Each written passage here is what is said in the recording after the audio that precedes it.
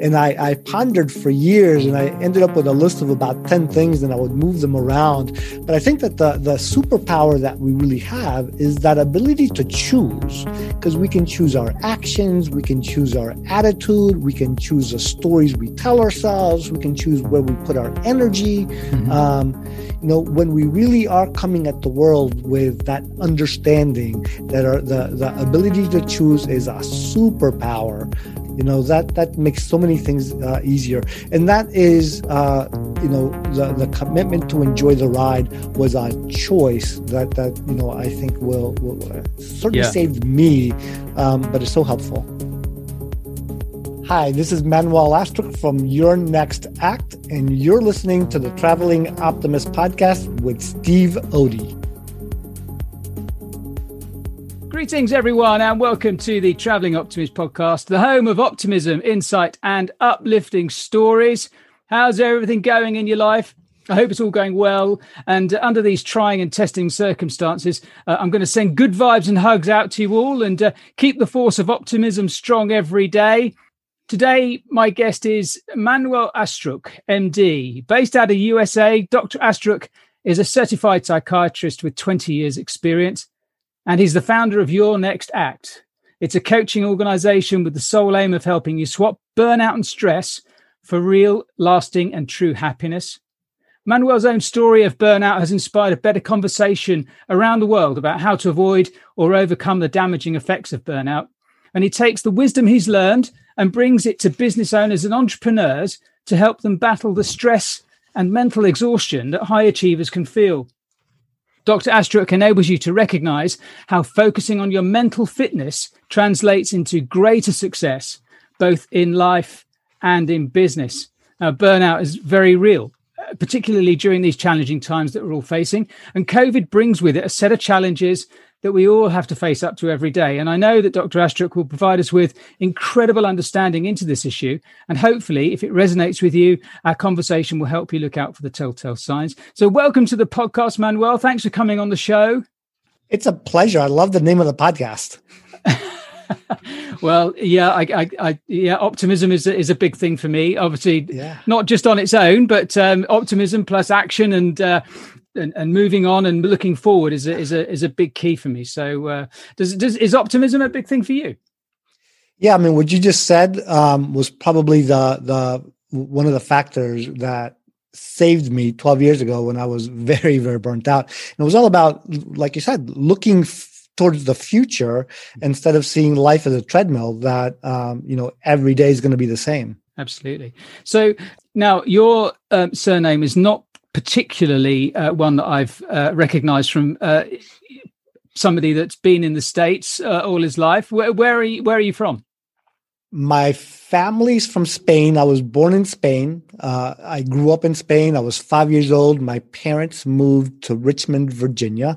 And the surname is actually French. My father's family, several generations before they moved to Spain, were from France. So that's where the origin is. Oh, fantastic. Do you speak French and Spanish? I took French in high school, and I couldn't maneuver my way through French at all. In Spanish, I can manage. When I was growing up, we talked Spanish in the house, and they were trying to get us to speak in English. And then we got to be teenagers. They tried to get us to talk Spanish again. Right. Okay. And growing up, we always spoke Spanish with my mother. Awesome. Yeah. That's awesome. Why did your mom and dad move out from Spain then? My father had gotten in his studies in Spain. He was a medical doctor, an MD, and had gotten his PhD. And he was doing research on the frontal eye fields of the brain with the cutting edge technologies back then.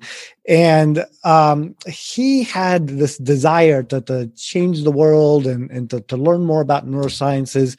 And there were more opportunities in the United States for grants than there were in Spain. Mm. So shortly after my sister and I were born, he had an opportunity to come to the United States in Washington, D.C., Walter Reed Hospital, where he had a grant and he did research. And then when he finished that and went back to Spain, he had a dream of moving to the United States.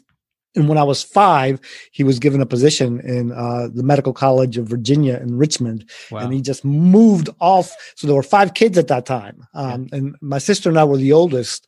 We were 5 years old, twins. And he took us all across the ocean, and we started life in Richmond. Wow, that's amazing. That's a big move, really, isn't it? You know, it was huge. Yeah.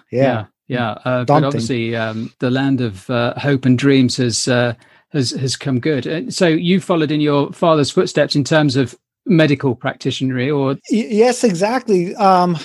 Looking back, it was life by default. You know, I was good in school and math and sciences, and the expectation was that we would become professionals of some sort, and further our education.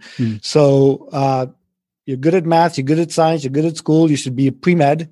And so it was just, the course was set very early on, and it didn't seem like, well, it's good. You know, I didn't have to think very much about it, and was able to pursue that.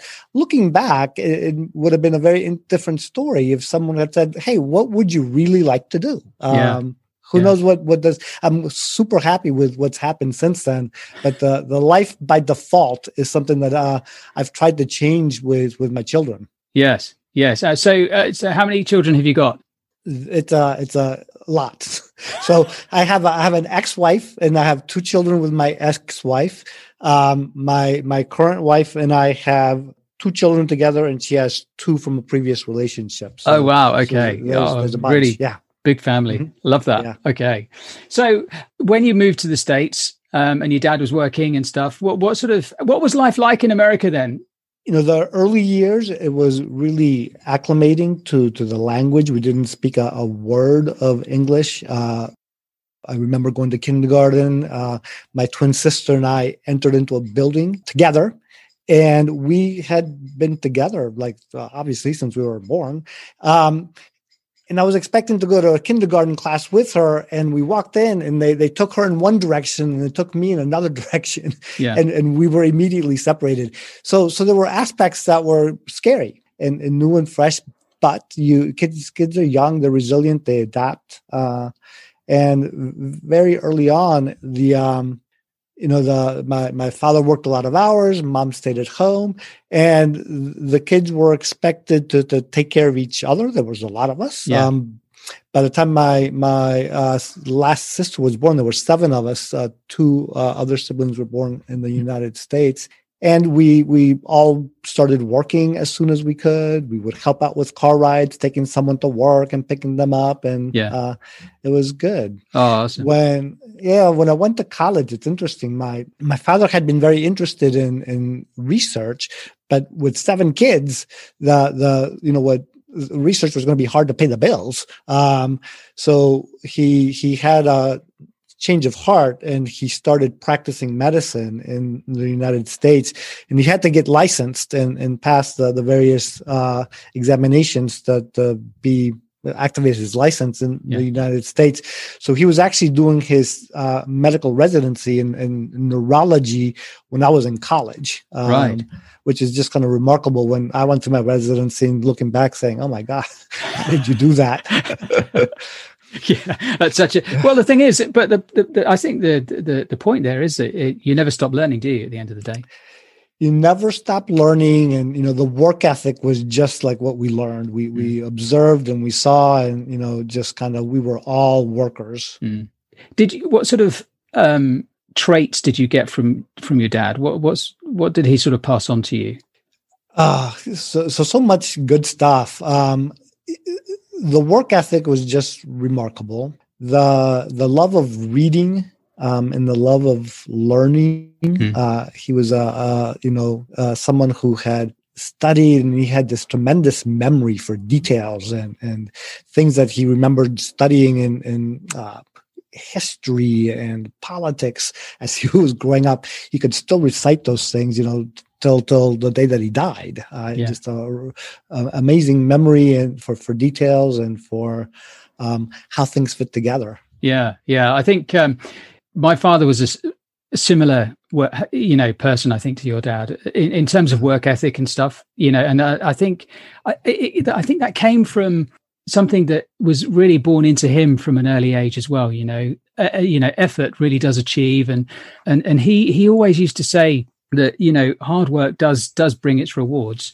But then hard work does bring its rewards, but then it can lead to other negative things as well, can't it? So I guess what I'm trying to segue into is burnout, really. And how did you get into this burnout situation? What was the backstory there? So looking at the hard work ethic, hard work is easy. You don't have to think too much. You just have to work hard.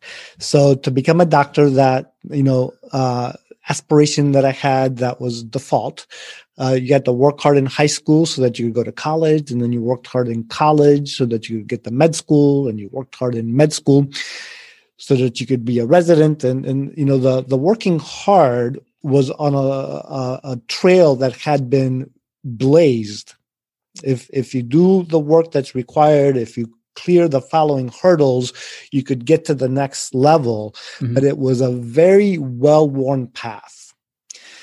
And at some point, after I had graduated from my residency and I had started my private practice, I had this mindset that was not that smart. So working hard has some benefits to it, right? But I had learned that the way you make more money and impact is see more patients and work harder. And I had, my own kids to take care of, and wherever I could fit in more patients, and as my practice was more successful, I was working 12-hour days, seeing patients, and then there were 2 hours, 3 hours of sending in prescriptions and returning phone calls at the end of the day.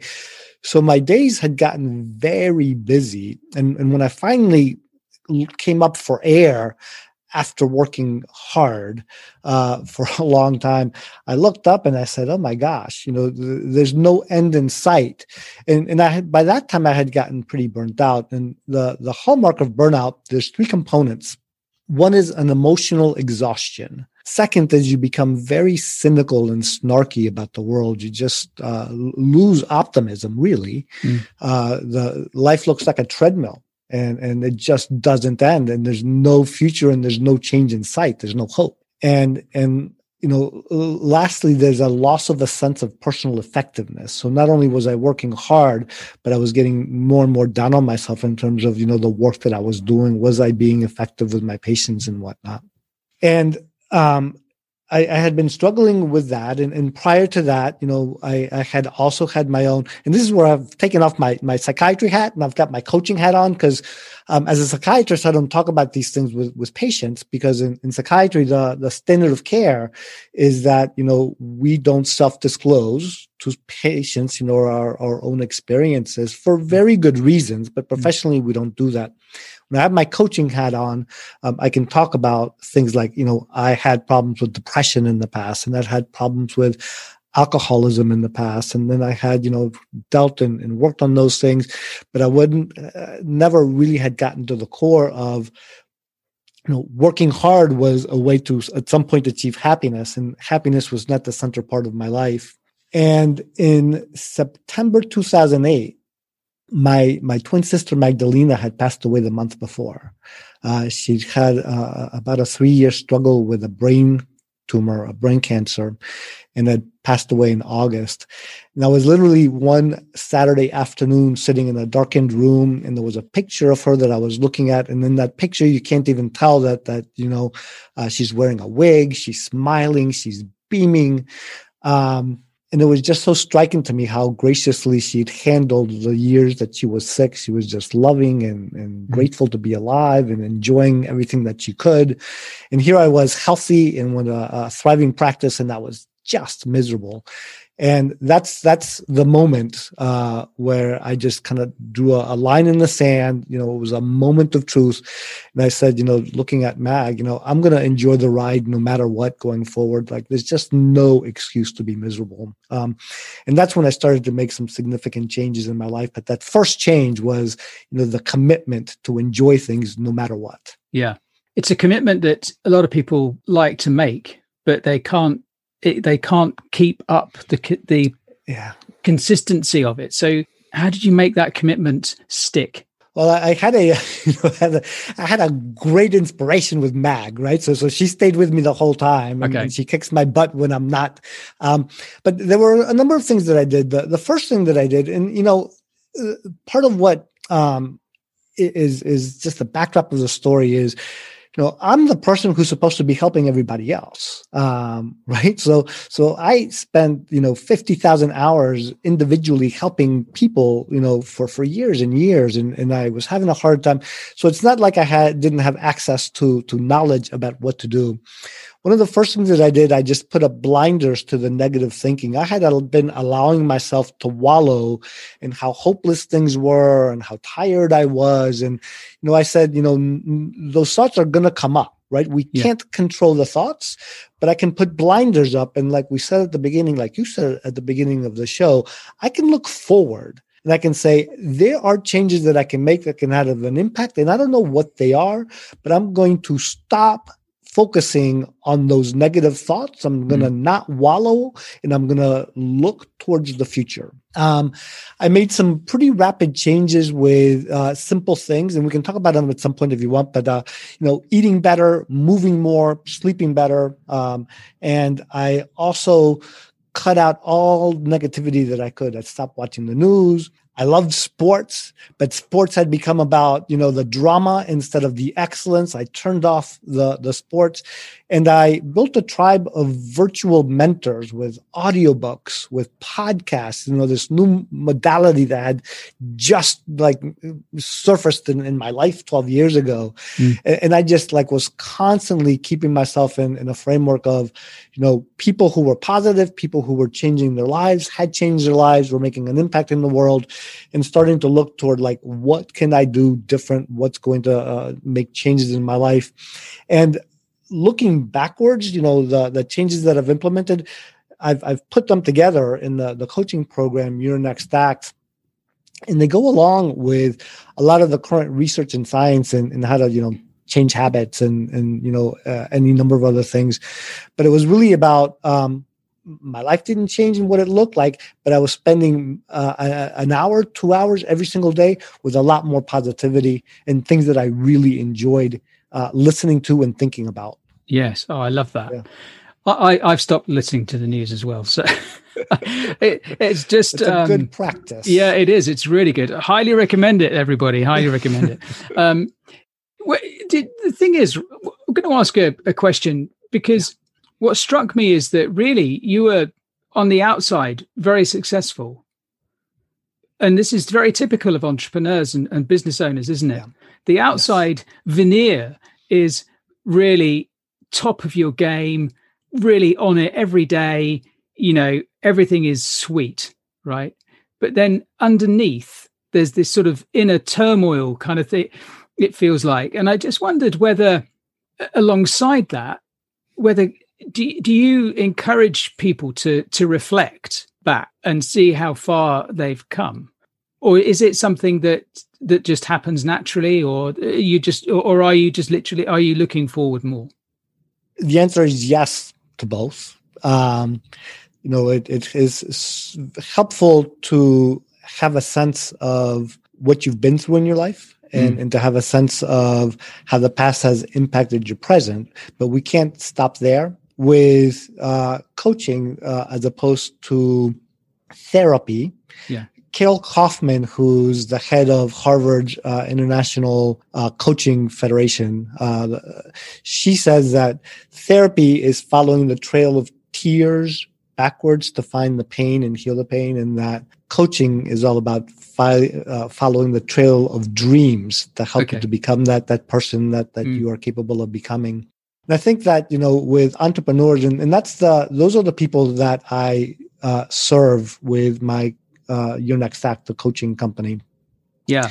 I think that, there's another side to success. And that other side is when you overuse any muscle, you atrophy and you don't develop other sets of skills. And there's relationships, there's coping, there's lots of other things that don't get fully developed when we're so focused on being successful, the work that it takes. And what we're taught to do, and what many entrepreneurs do, is, we double down on working hard. And the full range of, let's say the analogy I'll use is with physical fitness.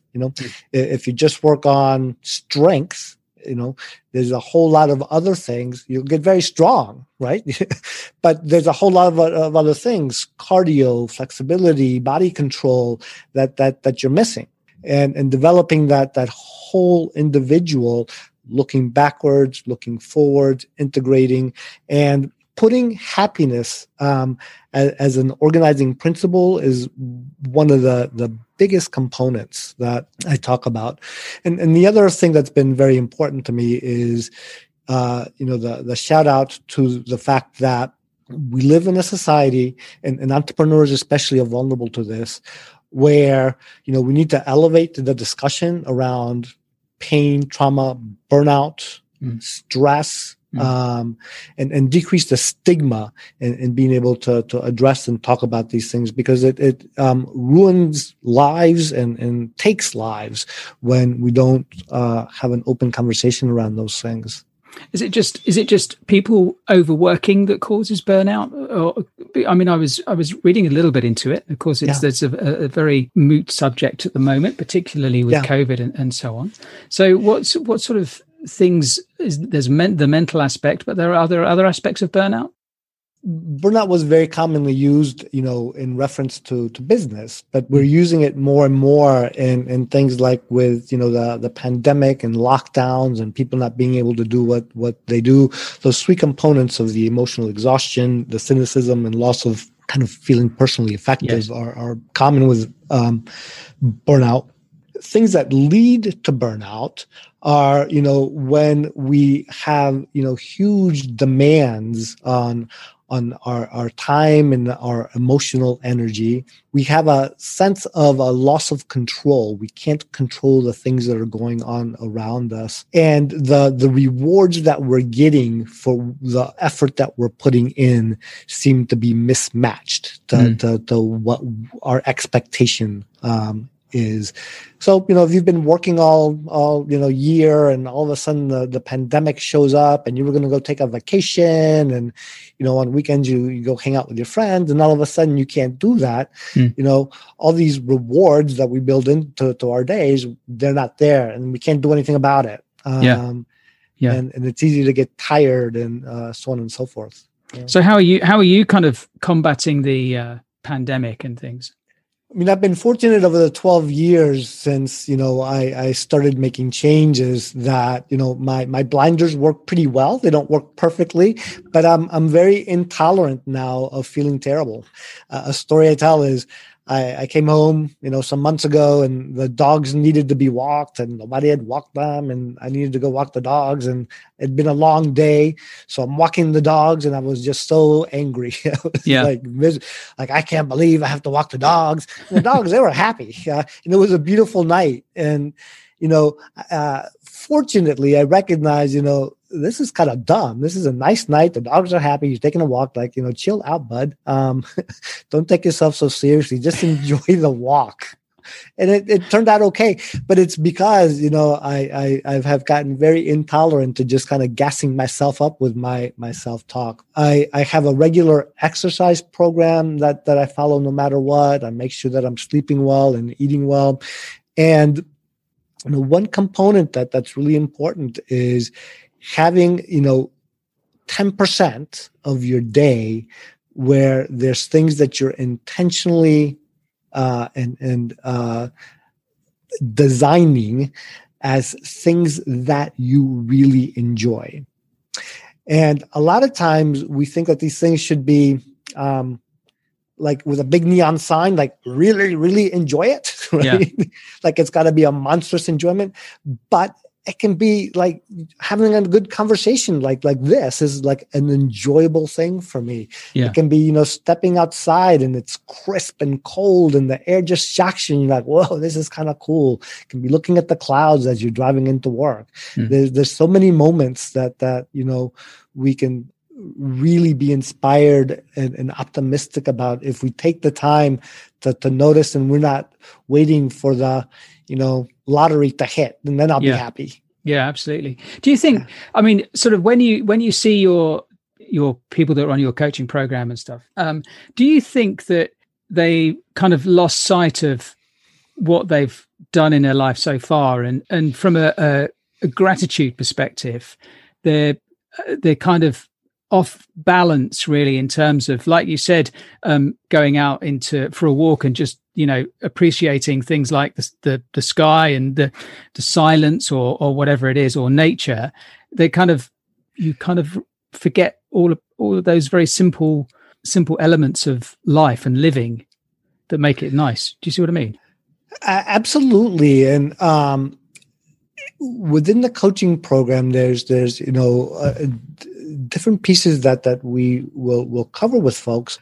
But it starts with really getting back to designing your life. So much of the time we followed a path that has already been blazed in front of us, and we've gotten to a certain level.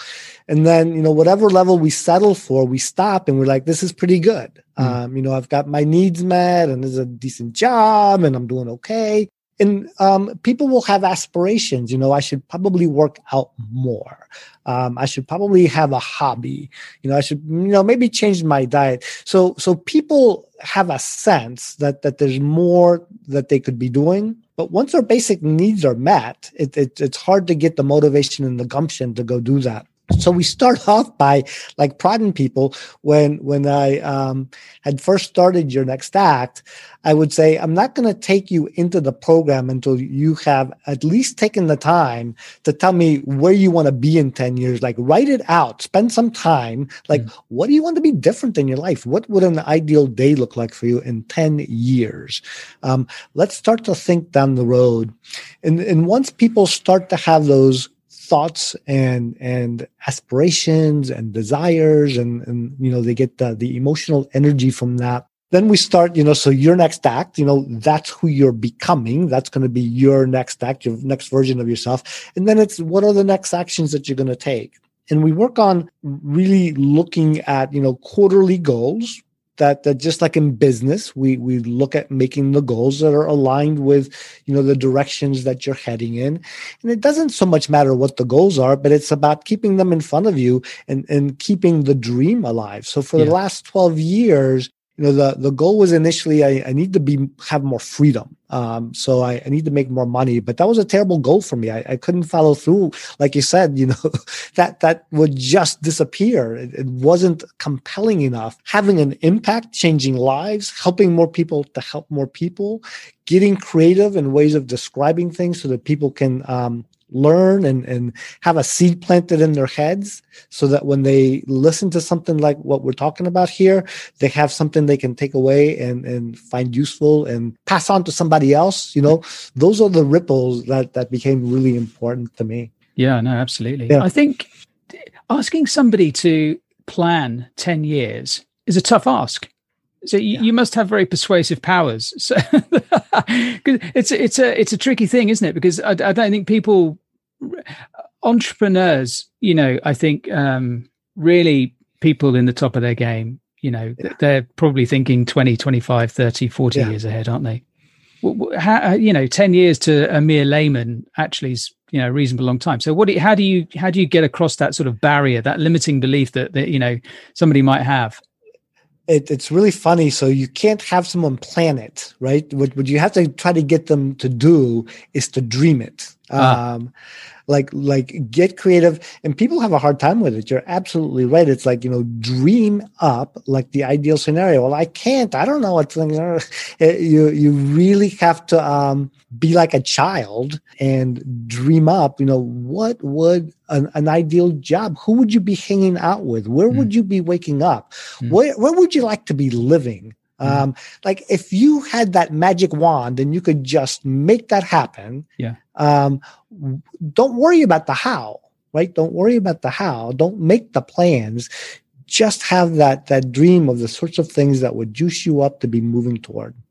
I think you just hit the nail on the head. And in terms of a child would have no problem in talking to you about what they want. They'll want to be an astronaut or whatever, and, visit Mars, and they'll help 1 million people with, this, that, and the other. They're dreamers, aren't they? So we get that kind of kicked out of us a little bit, don't we? The dreaming aspect of it. 100%. So with my kids, I have my two youngest. One just graduated from college, and one's still in college. And I asked them to dream up, like, what would be ideal, like, with all the talents that you have, and if you could just dream up. And they have a very hard time, and some of it is because that well-worn path of school and education. You go to school, these are the sorts of classes that you take. If you're a good student, this is how that's going to look. You start to learn to follow that path that has been blazed before you. And that's what success is going to look like. And what they forget is that, success is really about becoming you. And all your possibilities. And that they look to tell me what's going to be on the test and what I have to learn. And then we'll get through this, and then I'll figure the next step out. I'll get a job, right? And the job will tell me, how I'm going to be successful in the job. It's you get a promotion, you do well. But that creativity, entrepreneurs, on the other hand, they get very creative, right? I would imagine they do. Yeah. I think also, I think I fell into a trap over the last few years where I was measuring myself on the wrong metric. I was measuring myself from a financial perspective. And I'd lost all sense of balance in the other areas of my life. And that causes stress, actually. Very much so. I totally get that feeling. And I think, I have two daughters, and, the one's at university, one's doing she's and the other one is at school doing her A-levels. But there was a time when I was thinking, you've got to go to university. You've got to go to university. It's the only way. It's the way forward. And, you get the next step up and everything. But actually, I'm a lot more relaxed about it now. I actually don't think that if they don't want to do that and they would like to go and get a job and gain some experience without doing that, I'd still be very happy about that. I don't know. Is it in America? Is it the done thing where the kids have to go to college after school? I think it depends to some extent, the expectations on the different stratifications of income. And it's sad, really, in terms of how much your zip code plays into what's expected and what's possible. Right. But that's, getting an education is still considered very important. I'll tell you a story, and my kids will oftentimes listen to this. So Noah, if you're listening, so my youngest is in college, and Noah had aspirations for finance and for business and for investing, and very, very smart kid. And after his first year of college, we went out to dinner, and he said, Dad, I think I really like music, and I like playing my bass, and I really think that I want to make a go of music going forward. I think I'm going to let go of some of these other things. And I was like, great. I mean, that's fine. Like, you got to follow your heart. You got to follow your passion. And that's great. You're going to go through school and finish. Yeah, I'll finish school and I'll get my education through that. And I said, well, how much, you like playing your bass, and I hear you playing your bass, but, how much bass do you think you should be playing if you're going to be a musician? Because I'll tell you something, that the people who really want to play bass, they're playing many hours a day to make a go of playing bass.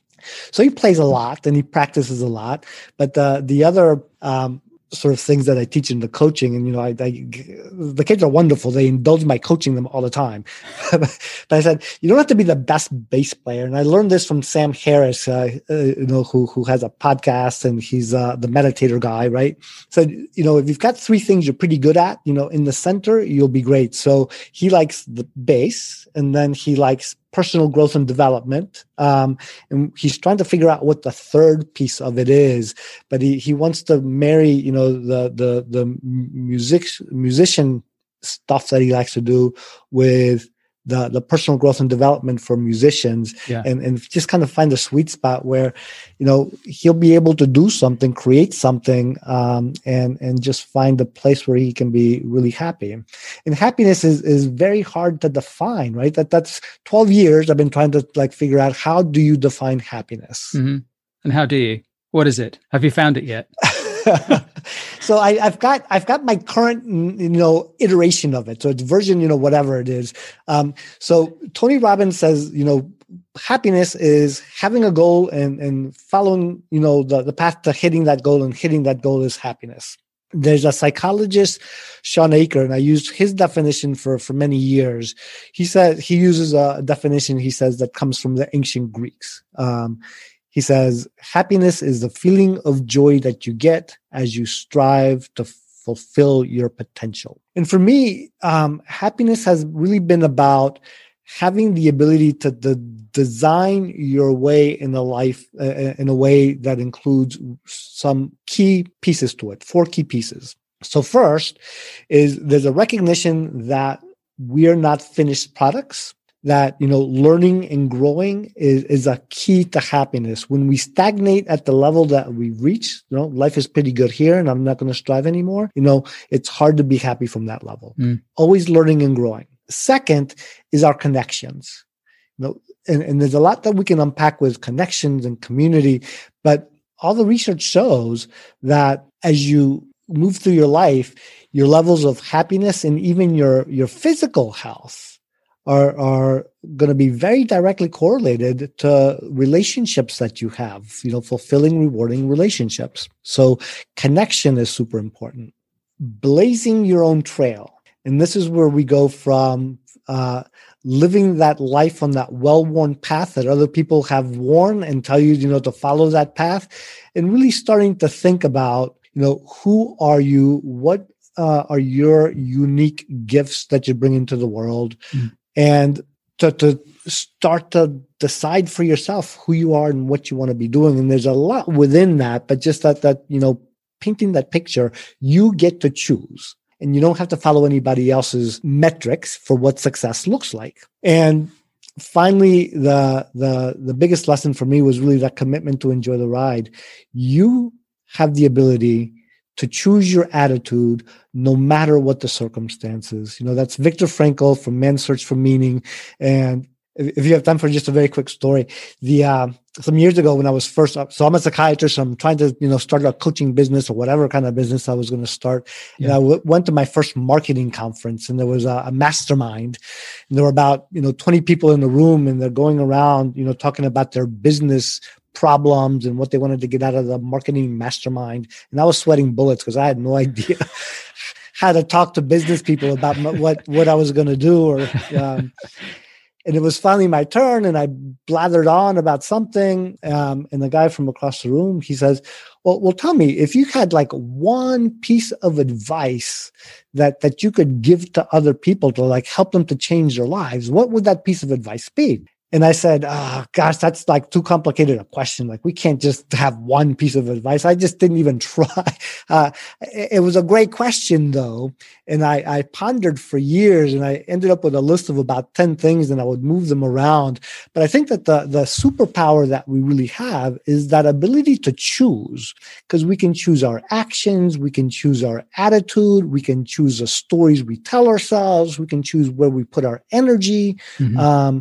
When we really are coming at the world with that understanding that the ability to choose is a superpower, that makes so many things easier. And that is, the commitment to enjoy the ride was a choice that I think will certainly saved me, but it's so helpful. Oh yeah, no, totally. I really resonate with that. Actually, I really do. That's amazing insight. Just to sort of finish off, let's talk about your next act and what are your goals for your tribe of mentees. So I'm gathering the tribe. I'm looking for the folks who are going to be good matches for what I have to offer. And your next act is really about successful entrepreneurs who have been experiencing that other side of entrepreneurship and want to get back to basics, where they can put happiness back at the center of their lives. Because the reality is that when you're putting that at the center and you're doing the internal work, the deeper that you go, the higher that your business and you can go in your personal and professional life. So successful entrepreneurs. And right now, I'm working one-on-one with clients. The goal is going to be to have some group workshops where I think that the ability to have a community of individuals who understand each other. Entrepreneurs are the life that they lead. It's hard to talk to folks who have a job about the struggles, the anxieties, the worries, the work that goes into really getting a company to be successful, and then being the responsible one for making sure that everybody's getting their paycheck.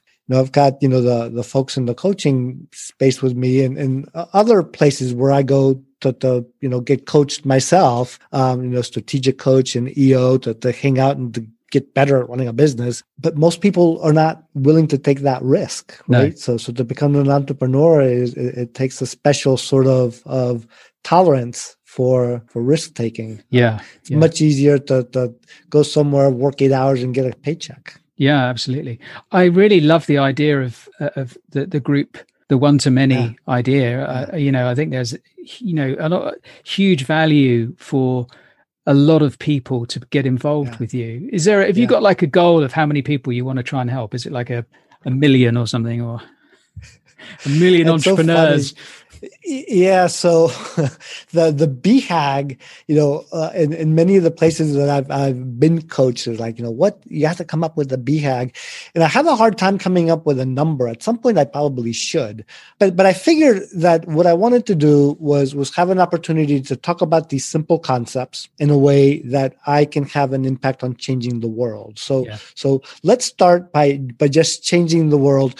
I'll work with the entrepreneurs who have an interest in working with me. But I think if we start to teach people optimism, if we teach them hope, if we teach them inspiration and possibility, and we can give them little nuggets that they can hold on to, happiness is learning and growing and, blazing your own trail and, connecting if we teach those sorts of things, the ripple effects are going to change the world. We're going to empower people to take personal accountability for their life, their well-being, and that spreads from there. Oh, absolutely. So how can everybody get in contact with you? I have two ways right now. On Facebook, Manuel Astruc Coaching. I have a morning musing. 2 or 3 minutes before I start seeing patients at 7:00 in the morning, I'll jump on Facebook and I'll talk a little bit about, happiness or success. This week I've been talking about human misery, our ability to be miserable, where it comes from and how to change that. But that's, 2 or 3 minutes that you can spend with me and awesome. Hear me muse. So it's Manuel Astruc Coaching. And then my website, Manuel Astruc, ManuelAstruc.com. And if you go on ManuelAstruc.com/free, there's a video that one of my kids actually put together. He looked at years of morning musings. He pulled out themes. He took out the audio. He sequenced it and put it to music and images about our greatest superpower. Great. It was a wonderful gift. I'll put all of those links in the show notes so that people can click on it and join you and your daily musings and have a look at that video. Manuel, it's been an absolute pleasure. I can't thank you enough for coming on the show. It's it's really incredible to meet you. I think you're doing an amazing things. And I really do wish you all the very best and continued success. Thank you so much, Steve. It's just a pleasure talking to you. And, I had a blast. Thank you so much for the opportunity. Oh, it's a pleasure. Thanks, Manuel. Take care. Well, how cool is Manuel? And I hope that what we chatted about resonated with you. Burnout is very real, particularly now when a lot of us are under so much stress. But I think his superpower of being able to choose and also of enjoying the ride gets lost when we're all in the thick of deadlines and worry and stress. So reach out to Manuel on Facebook and take a look at his beautiful video on his website. All details will be in the show notes. And finally, thanks for listening, everybody. If you'd like to support the podcast, the easiest and most impactful thing you can do is subscribe to the show on Apple Podcasts, Spotify, even Amazon and Google too. And of course, sharing the show with friends, family and colleagues is always greatly appreciated by me. And I'm so grateful for your support, and I don't take it for granted. Take care, everyone. Stay strong. Choose optimism every day. And remember, as Manuel said, it's important to enjoy the ride. And we'll be back soon.